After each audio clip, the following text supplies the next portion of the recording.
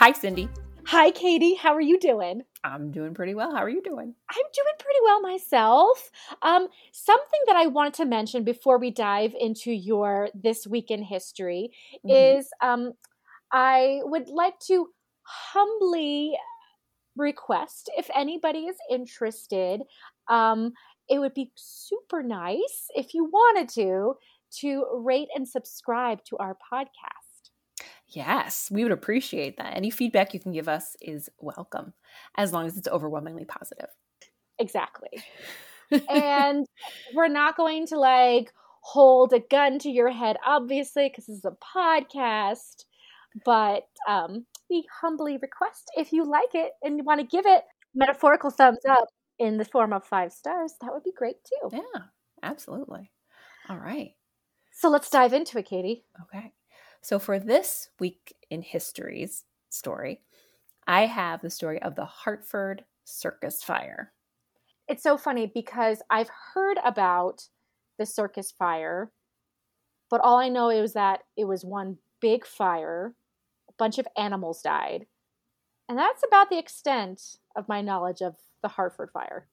Oh, it's so much more horrifying than that. And there are a number of mysteries that are kind of woven into it, which I will unpack a little bit today. Ooh, yeah. Okay. All right, so let's get into it. All right. So one sunny Friday afternoon, on July 6, 1944, the Ringling Brothers and Barnum and Bailey Circus kicked off their 2:15 performance right on time.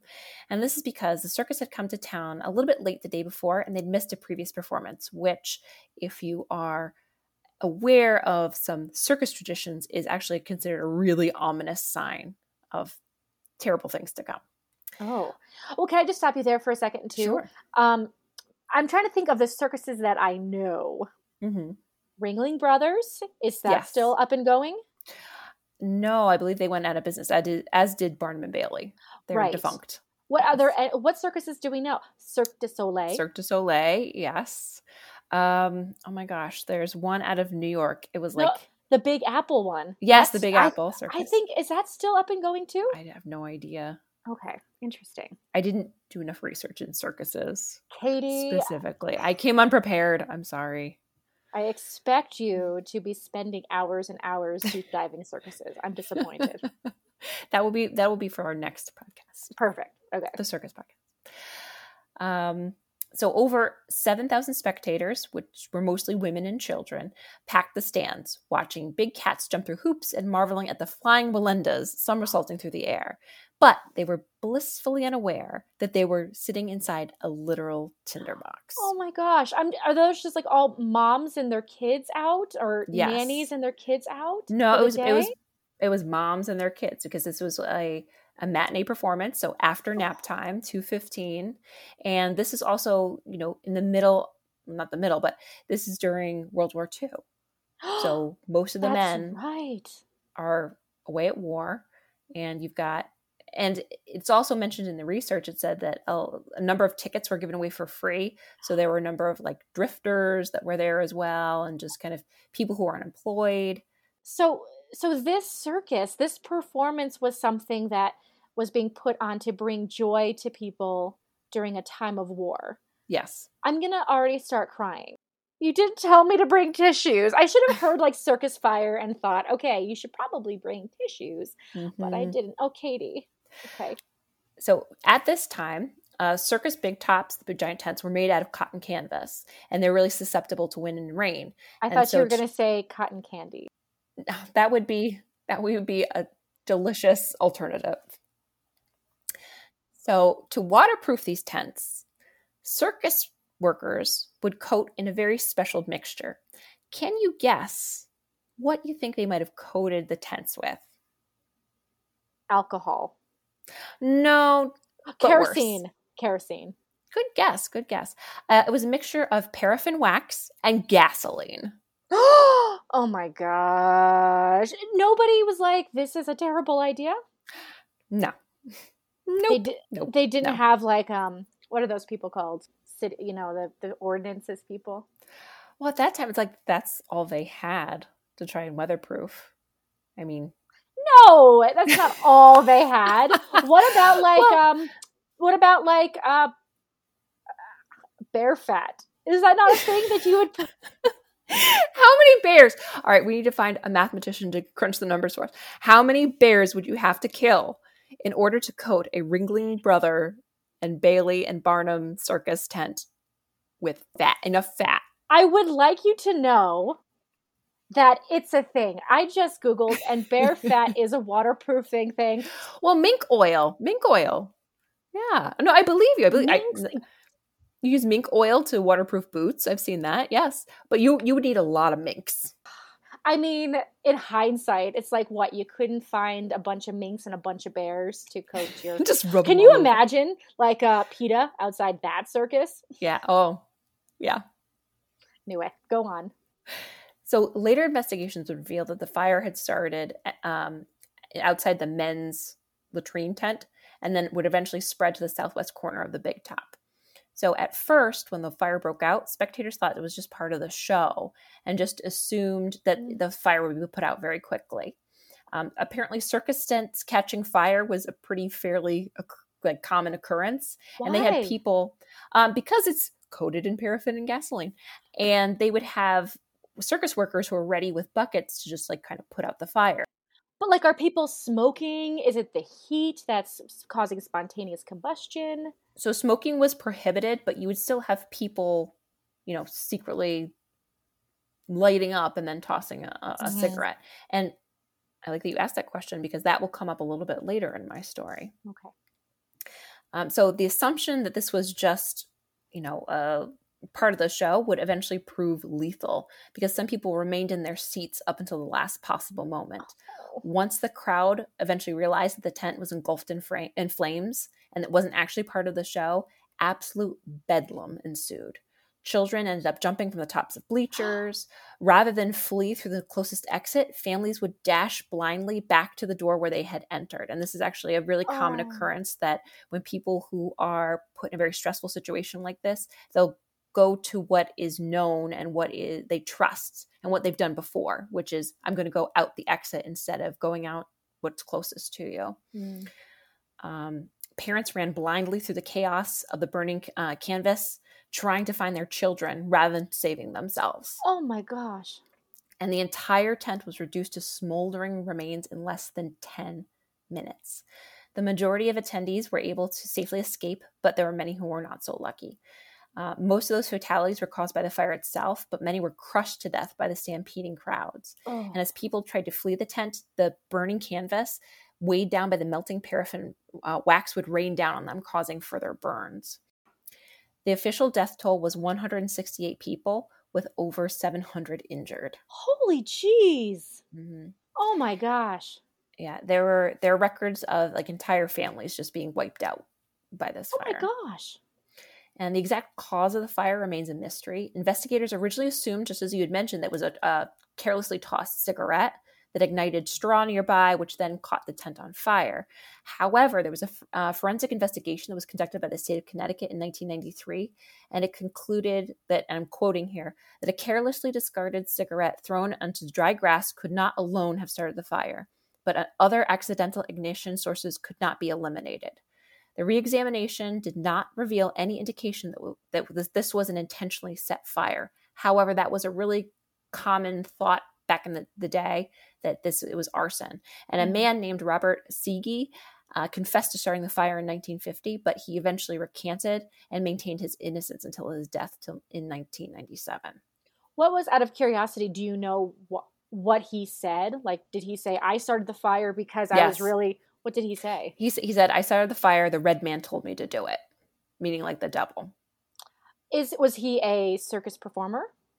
He was hired by the circus as like a handyman, and he had actually confessed to starting smaller fires in Providence, Rhode Island at the circus previously. And there are records that there were smaller fires that were set, but the circus workers were able to put those out in time before the whole thing went up.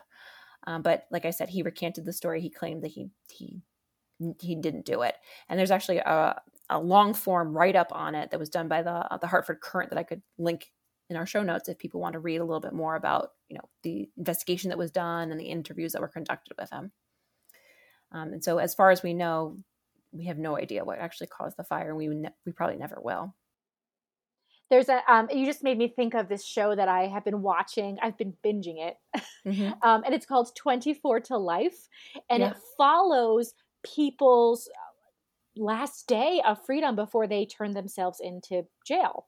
Oh, that's And intense. there's this one guy, and he and part of the show too is you don't know what the people have done Until the very end. until the very end, Oh, and then geez. they tell you what they did and why they're going to jail. And Mm-hmm. this one guy was going to jail for arson. He was a firefighter, and he would set fire to forests and put them out so that he could be a hero. That's messed up. So That's maybe really messed up. somebody was trying to set a fire to be a hero. It got out of hand, just adding to the conspiracies. Perhaps. Perhaps.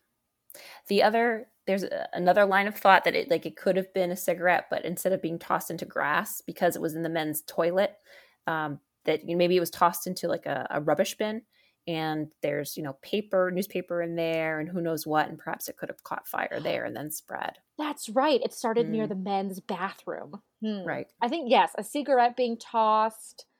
What else? I guess it's during the daytime, so there's no, light fixtures or anything that are Mm, turned on that would overheat. right. Hmm. And if any of our listeners have any theories, hit us up with them. I'd love to hear Yeah. them. Yeah. All right. So continuing with there are other mysteries that are associated with this fire.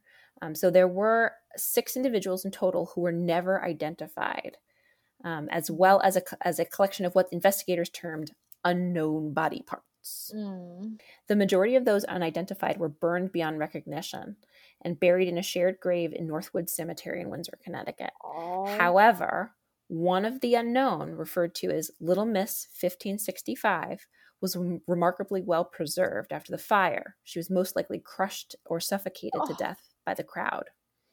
And I can post a picture of her. It's actually one of the most famous photos from the fire. And it just looks like a little girl sleeping. Oh. So investigators believe she was 5 or 6 years old at the time of her death. She was almost 4 feet tall, and she had shoulder-length blonde or light brown hair. And she was wearing a floral dress and brown shoes.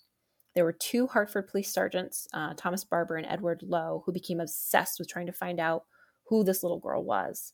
Actually, Sergeant Barber, I think one of the reasons why he took this on so strongly was he was supposed to attend the circus with his children that day, but he got there late and the fire had already consumed the tent. And they worked tirelessly. They sent her dental records to hundreds of dentists. They followed up on thousands of leads. They interviewed anyone that they could find to try and figure out who this little girl was. Her picture and identifying details were also published nationwide, but no one claimed her. In 1981, Lowe's widow said that he had learned the identity of Little Miss's family, but that they didn't want to be publicly identified. There was also an anonymous note that was left on her grave in 1987 saying that her name was actually Sarah Graham, but there's no indication that there was any follow-up. And then in 1991, it was announced that the little girl had been identified as Eleanor Emily Cook, based on analysis of hair samples by the Connecticut State Police. Her body was exhumed and reburied in Southampton, Massachusetts, next to her brother Edward, who actually perished in the fire and was positively identified in 1944. What about her parents? Her mother survived. Her mother and father were separated at this time, so her father actually wasn't there. However, this is not an open and shut case. Ooh. So at the time that Eleanor died, she was 8 years old. She was wearing red and blue playsuit and white shoes. She was also described as being very tall for her age. Also, her mother, her uncle, and her aunt did not positively identify Little Miss 1565 as Eleanor when they viewed her body or pictures of her body in 1944. Researchers have also found that there are discrepancies between Eleanor and Little Miss 1565's dental records. So the question is, who is Little Miss 1565 and what happened to Eleanor? Yeah. Well, I think, as awful as it sounds, I'm guessing Miss 1565 probably, I'm assuming whoever she was with also perished. So there was nobody Yes. left to identify her or to claim her as missing.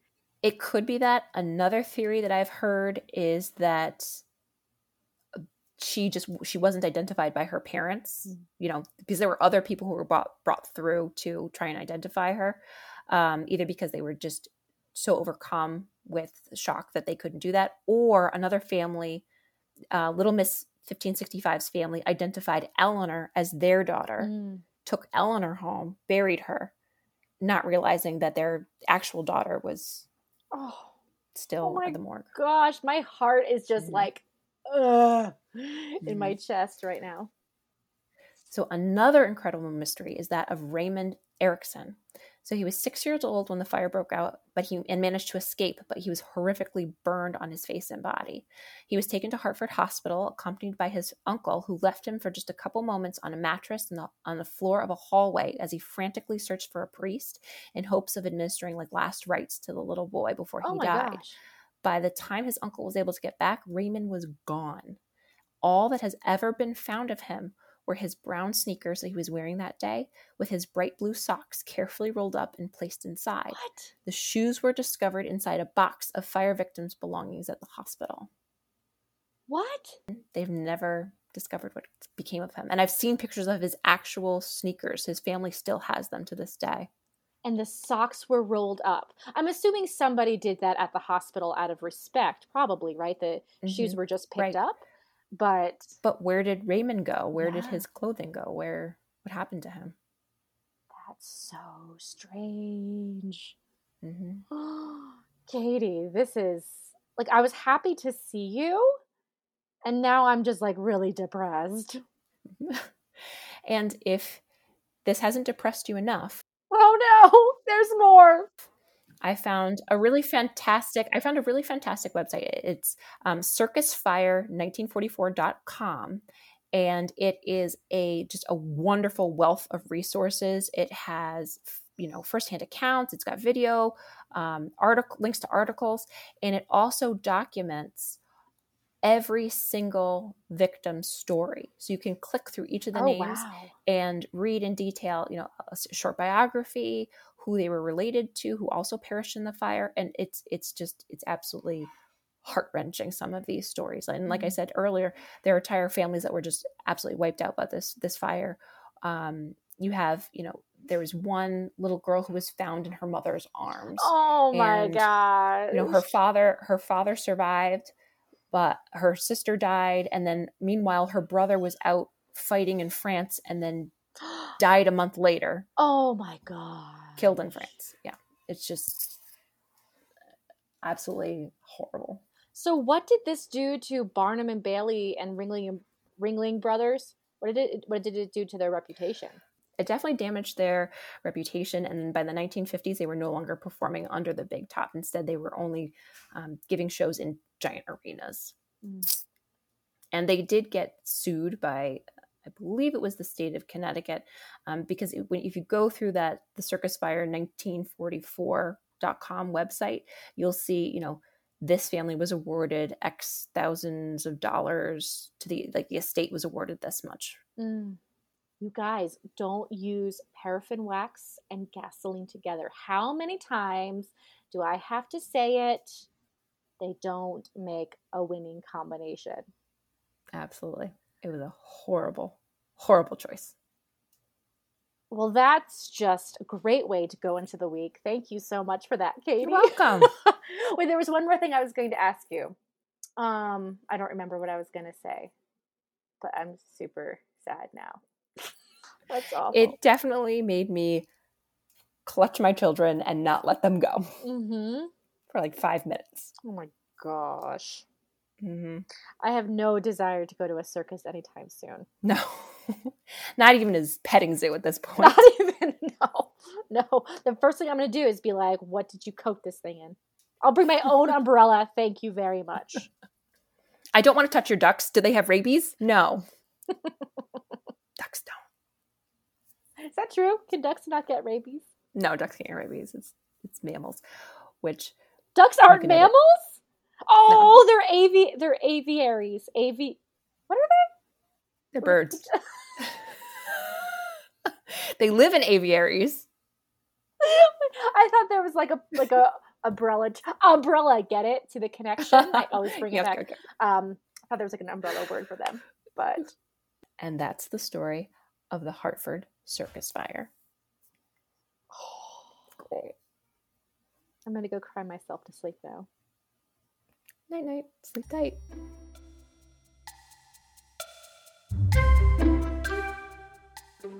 Thanks so much for listening.